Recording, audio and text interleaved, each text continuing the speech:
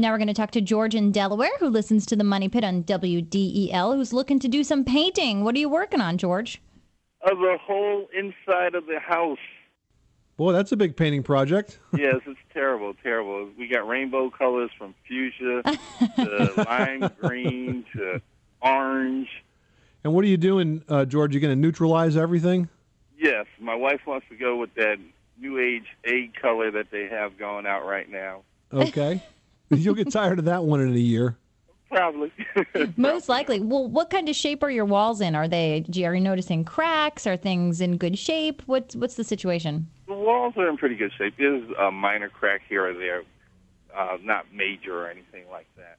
All right. Well, especially if you're dealing with some crazy bright colors, you want to make sure you use a good primer first and foremost and prime the heck out of those rooms. Because if you try to cover right over such a saturated color like that, no matter what color you use, it's going to bleed through. So prime the room using a good quality primer like a Kills or anything that you can find in your store. And once that sets, you can go ahead and paint any color you like.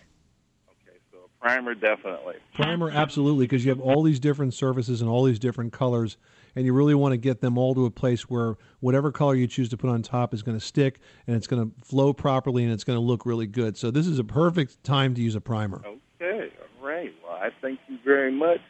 You're very welcome. Thanks so much for calling us at 888 Money Pit.